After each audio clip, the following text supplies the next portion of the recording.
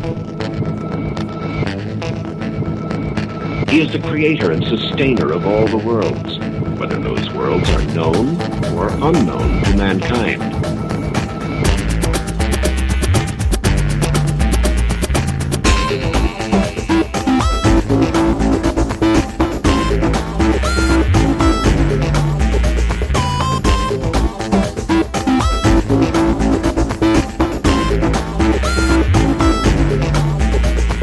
What exactly are you here for? To see with eyes unclouded by hate. Hello, everybody. How are you doing today? Does not wisdom cry and understanding put forth her voice? We hope. We really do. Hi, my name's Charlie. You might know me better as sci-fi fantasy writer C.E. Dorset, and I'm here today to talk to you about the other side. Bum, bum, bum. And I actually mean this kind of as a term of art.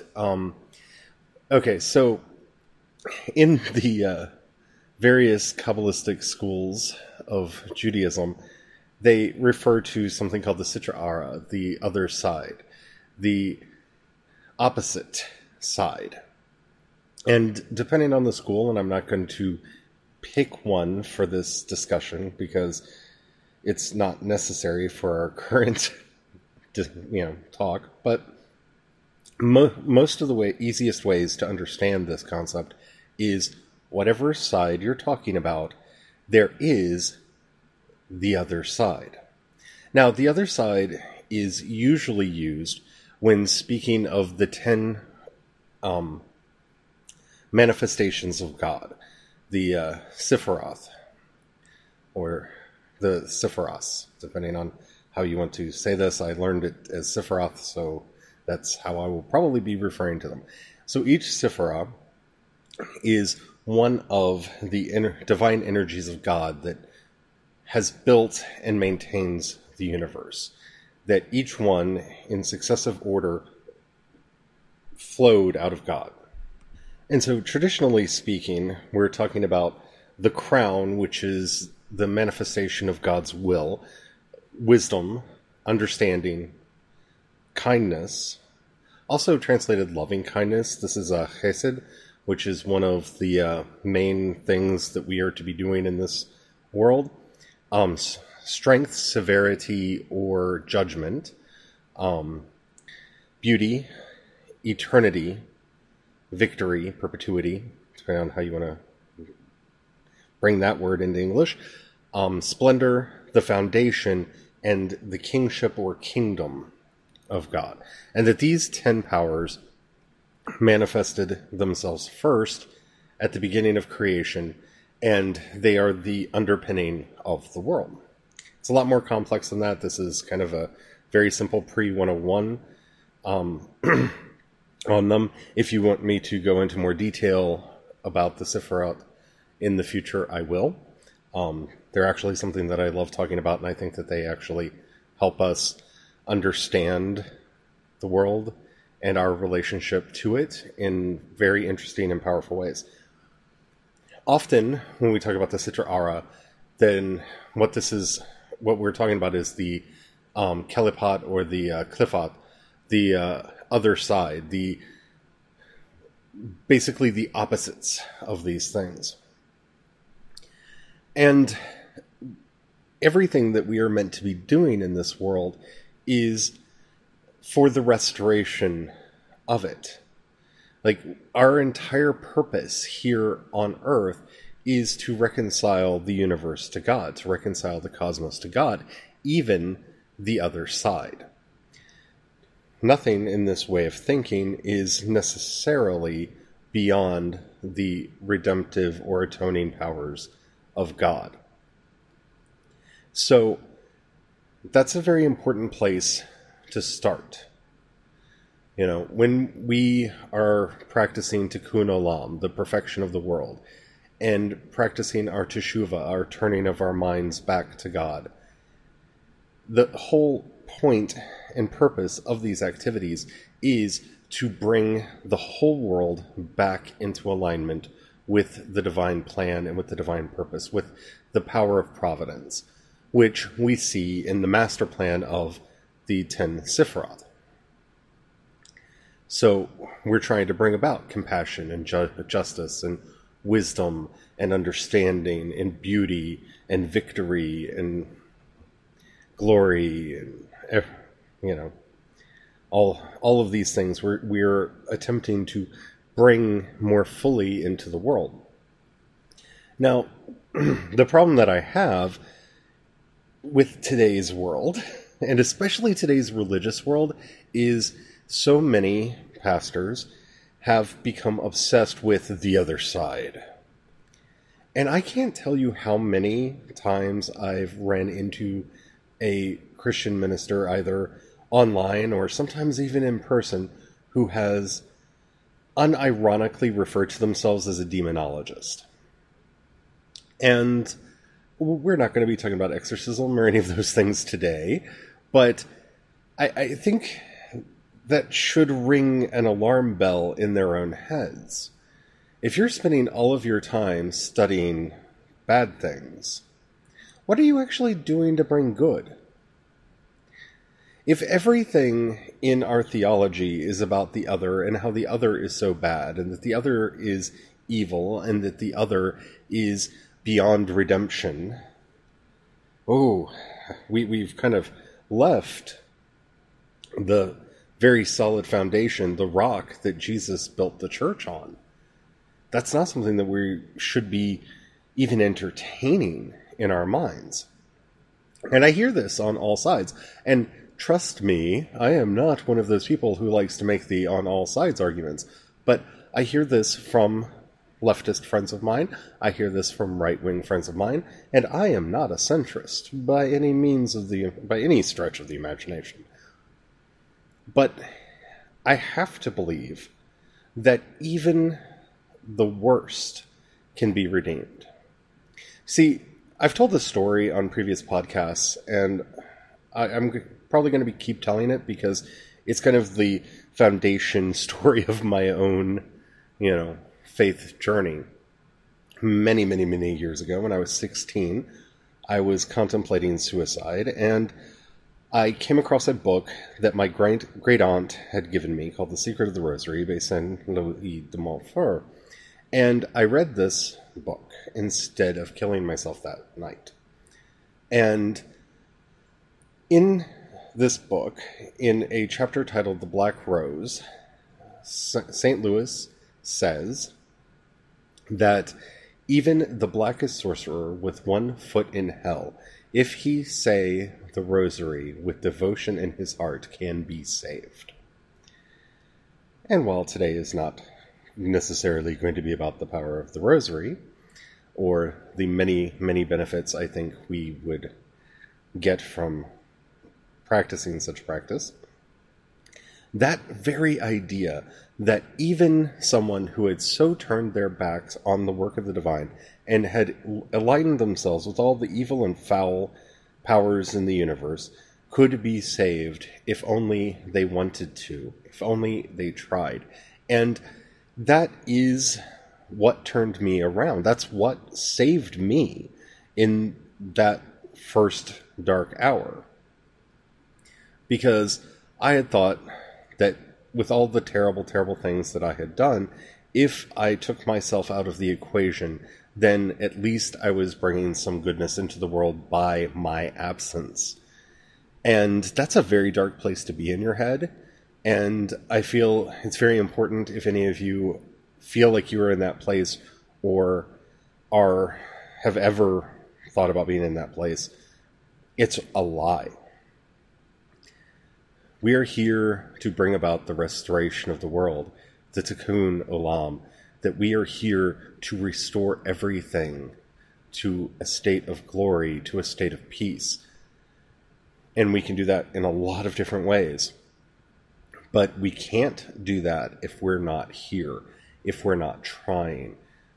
And we can't do that if we're going to use rhetoric about anyone who disagrees with us that makes them so much into the other that they are beyond the saving hand of God. Now, I don't want to get into the endless lists of hypotheticals that could come about here, because they are endless and they are hypothetical, and to the best of our knowledge, most of the names that get brought up here don't matter because as far as we know, they never actually tried to change their ways. The thought never entered their mind, and so it's not really worth talking about in that type of hypothetical with real people. And I also say that because I don't think it's our place to put judgment on others.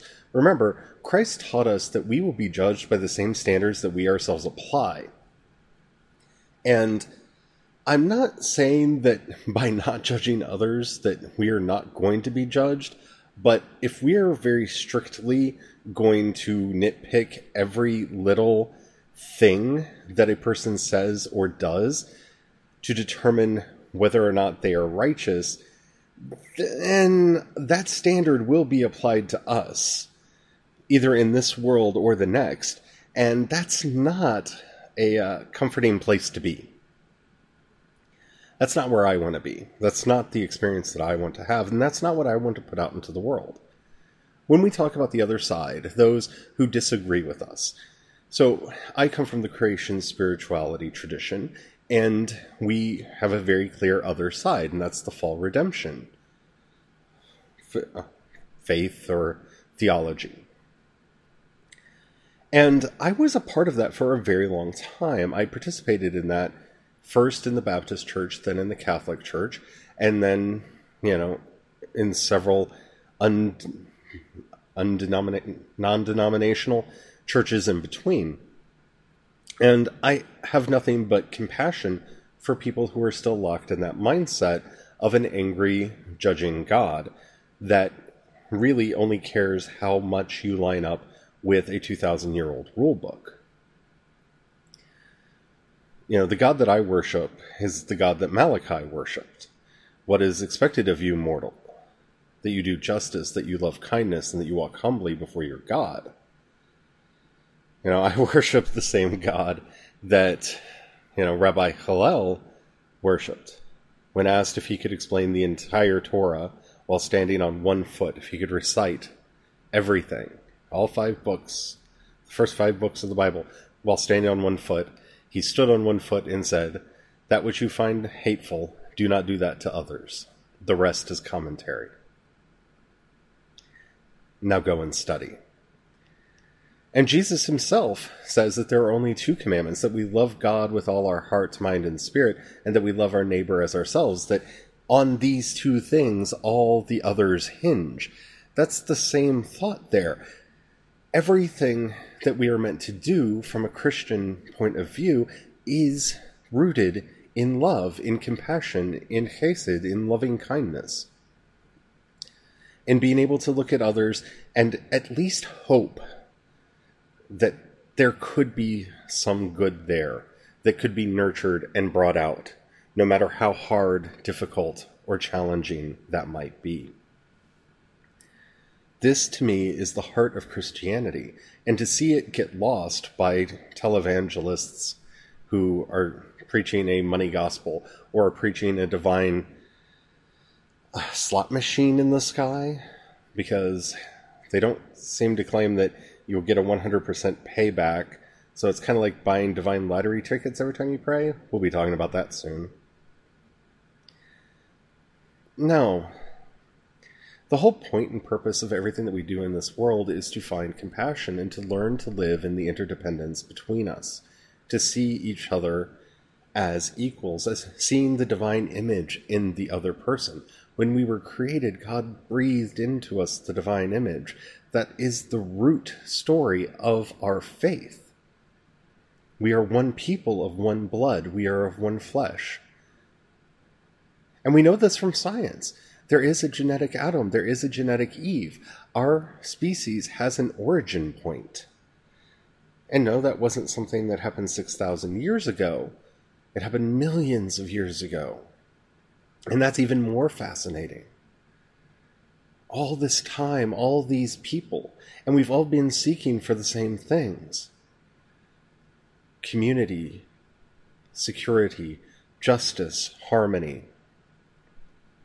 And there have been the few bad seeds among us that are questioning for power and authority and domination over others. But our very nature is that divine image. And within each and every one of us, we have that wisdom, that understanding, that loving kindness, that strength, beauty, that perpetuity, the victory, the splendor that is the foundation of a righteous life, that is the kingdom of God. And if we live in accordance with those energies, Christ tells us, Paul tells us, so many of the early church fathers tell us, we will inherit that crown. We will have the crown of life placed upon our heads. And that is such a powerful image. That is such a powerful thing for us to work for.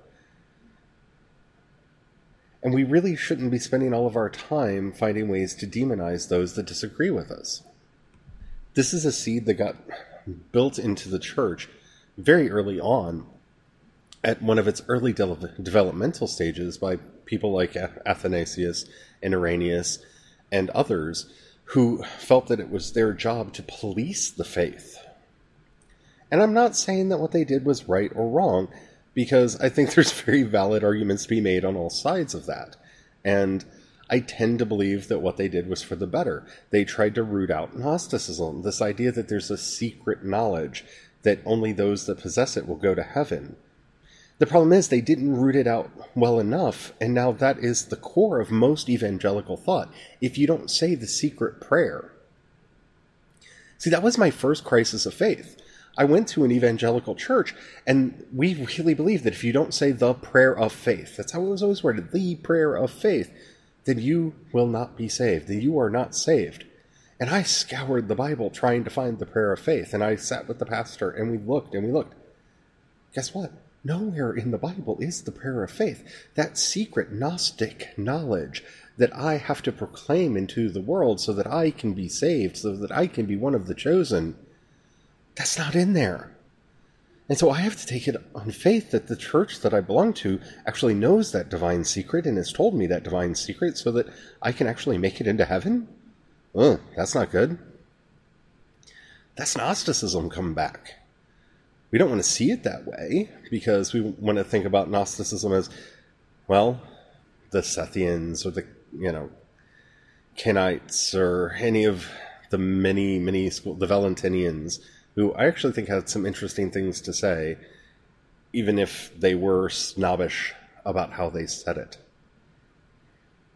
Because like St. Augustine said, and even St. Augustine said, that it is our job in Christian charity to find truth even in heresy, that it is our job to seek out the truth wherever it can be found, and even in the blackest heresy, sometimes there is truth. In his book on love, or sometimes titled On Charity, it really depends on, who did your translation work. He actually puts forward that this is one of the main things that we as Christians are supposed to do, is seek down, find wisdom, and collect it. Find the truth wherever it is, even if it is in the darkest heresies. And then he goes through one of the heresies that he considers to be, frankly, horrifying, in his own words, and shows the few good things that they had in them. Because this is what we are supposed to do. Blessed are the peacemakers, said Jesus, for they shall be called the children of God. Well, every person of faith, especially in Christian circles, believes that they are a child of God. Jesus says there's a condition on that you have to be a peacemaker. Origen, one of the reasons that made him so controversial in the first centuries of the faith, was that he believed that philosophy had to be brought to Scripture. He said that the Scriptures argue with themselves, and it is our Christian duty to bring peace amongst them, and to see the conflict that they have within them, and to bring that to peace. And of course, he was declared a heretic, and undeclared a heretic, and declared a heretic, and undeclared a heretic, and in the end, I think at the final analysis he was undeclared, but that was thousands of years ago. Well, it was over 1,000 years ago. And it doesn't really matter today. Because even if he was found to be a heretic, it is our job, says Augustine, to look into his work for anything that may be valuable there. So when someone like me reads through the Jesus Sutras, which are very Nestorian in their writing, and I find them almost troubling to read because of how Nestorian they are. For those who don't know, Nestorianism was a theology put forward by a bishop named Nestor that was very popular, especially in the Arabian Peninsula, and doesn't exist so much today as a Christian phenomenon because most of its adherents converted to Islam.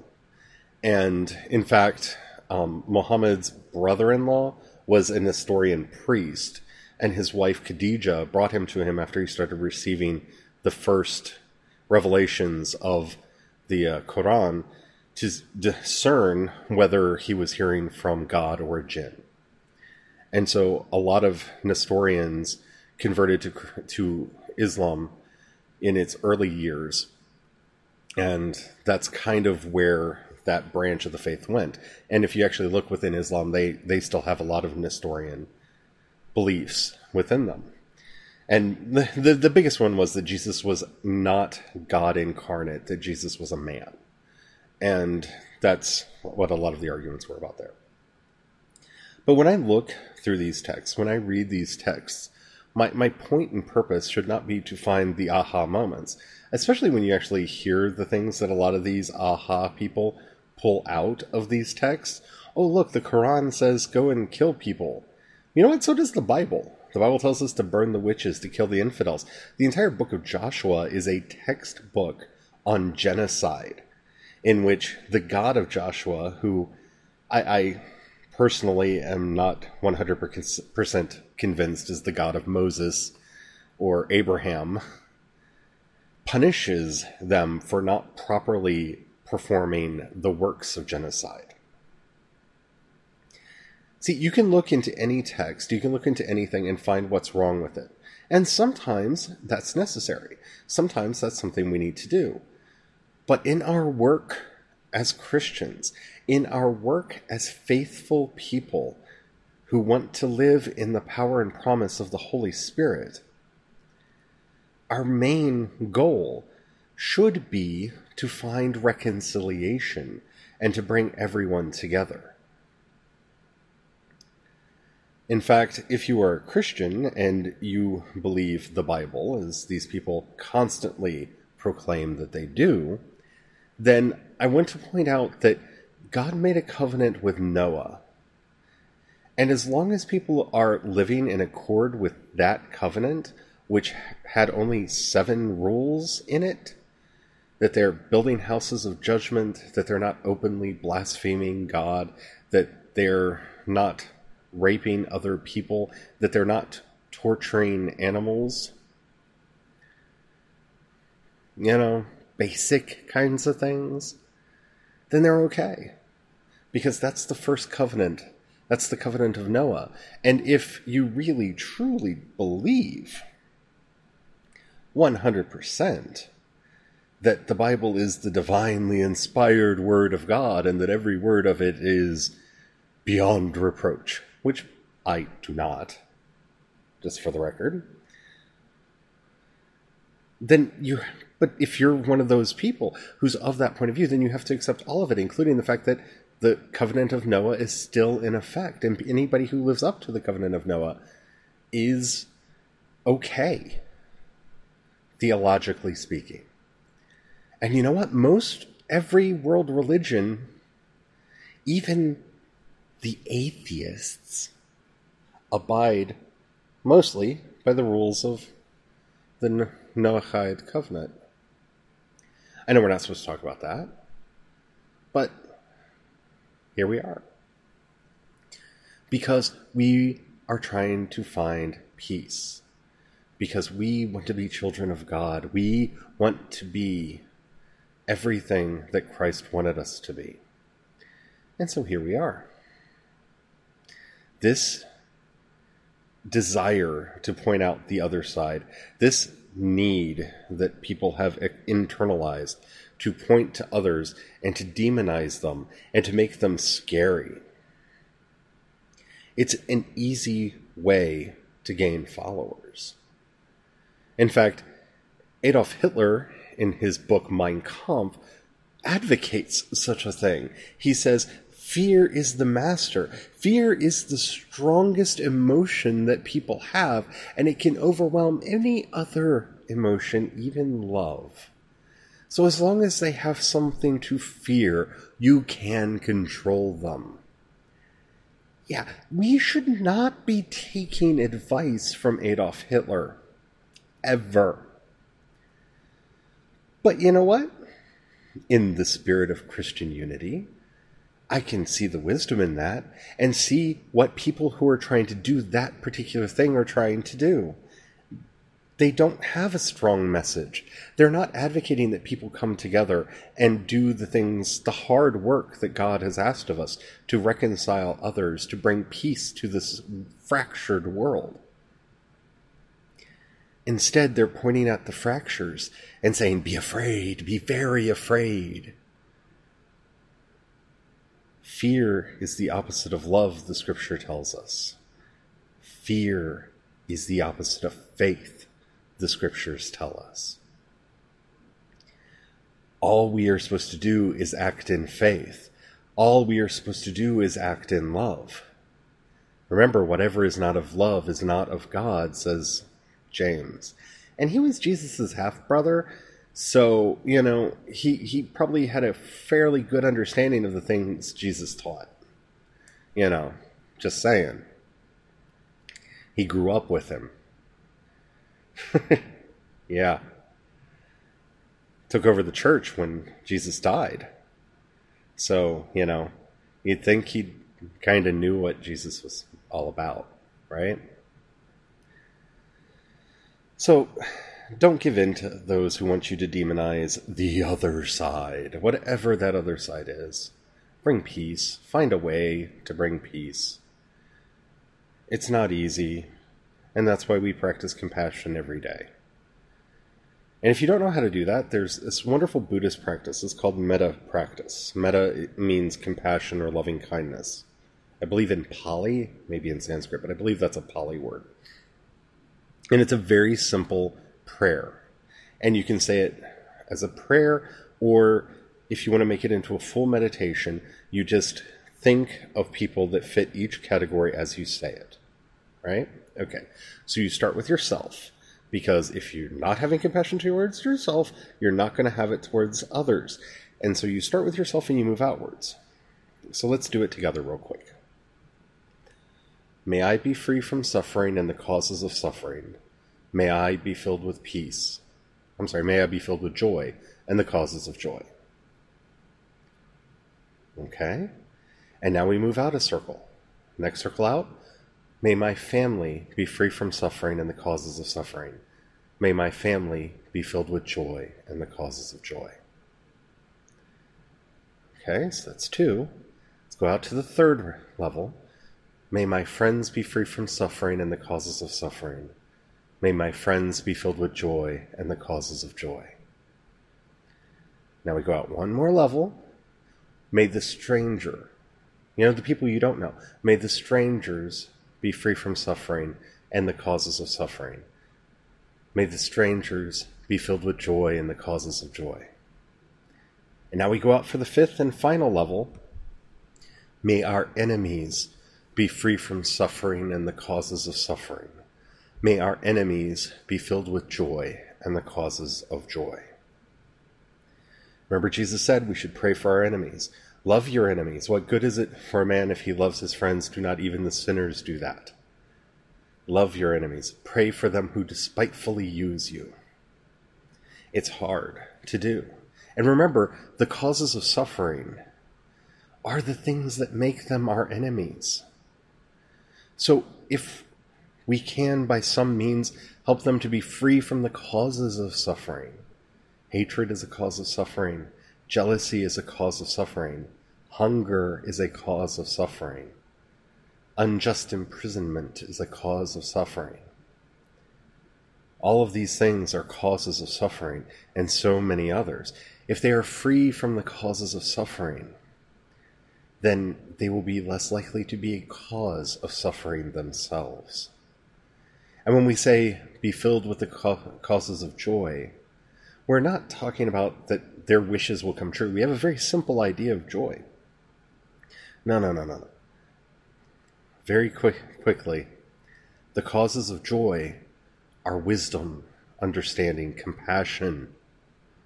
Those things that free us from our sense of being isolated, separate selves and being one, interconnected people. And see, when our enemies learn to see the world that way, they're not going to be our enemies anymore. So try taking up a meta practice. We'll probably be talking about it a lot on this podcast. It's one of my favorite things to do. And on that note, I'm going to let you go for today. I want to thank you for listening. It really does mean the world to me. I really enjoy doing this and talking about these subjects with you. If you like this episode and you think that you know somebody else who would like this episode, please share it with them. This podcast grows primarily because of the wonderful word of mouth that you all bring to it. I'm going to try to actually buy some ads and help spread what we're doing here, but, money is tight. If the app that you're listening to me on allows you to rate either this episode or this podcast and you like it, which is it's not a lot to ask that you like, please take a moment to rate the podcast in that way that you can. It really does help a lot and helps me get more audience and get more people to hear what we're saying. And finally, if I really want to make this my full-time job, I really do enjoy taking time and sharing what I've learned and learning together with others. And so I really would like this to be my day job. And so I've partnered with the people at Anchor who are hosting this podcast, and either in the app that you're listening to me on, there will be a button that says support, or in the show notes, there will be a link that says support on Anchor. If you click that, you can support me at the $1, $5, or $10 levels a month. And that really will help me out a lot as I try to make this my regular day job. And I can then spend a lot more time, energy, and effort doing this rather than other things. That money goes to me. That money helps me do this instead of other things that I do to make money. So, please, if you can and you feel like you want to do that. I did think about starting a Patreon, but I thought that this would work best as kind of a tip jar on the side instead of making promises that, I don't know. It felt weird. But if you can help support the show, please do. It means the world to me. Thank you for listening. Until next time, may God bless you and keep you, and may you grow in wisdom, compassion. Amen.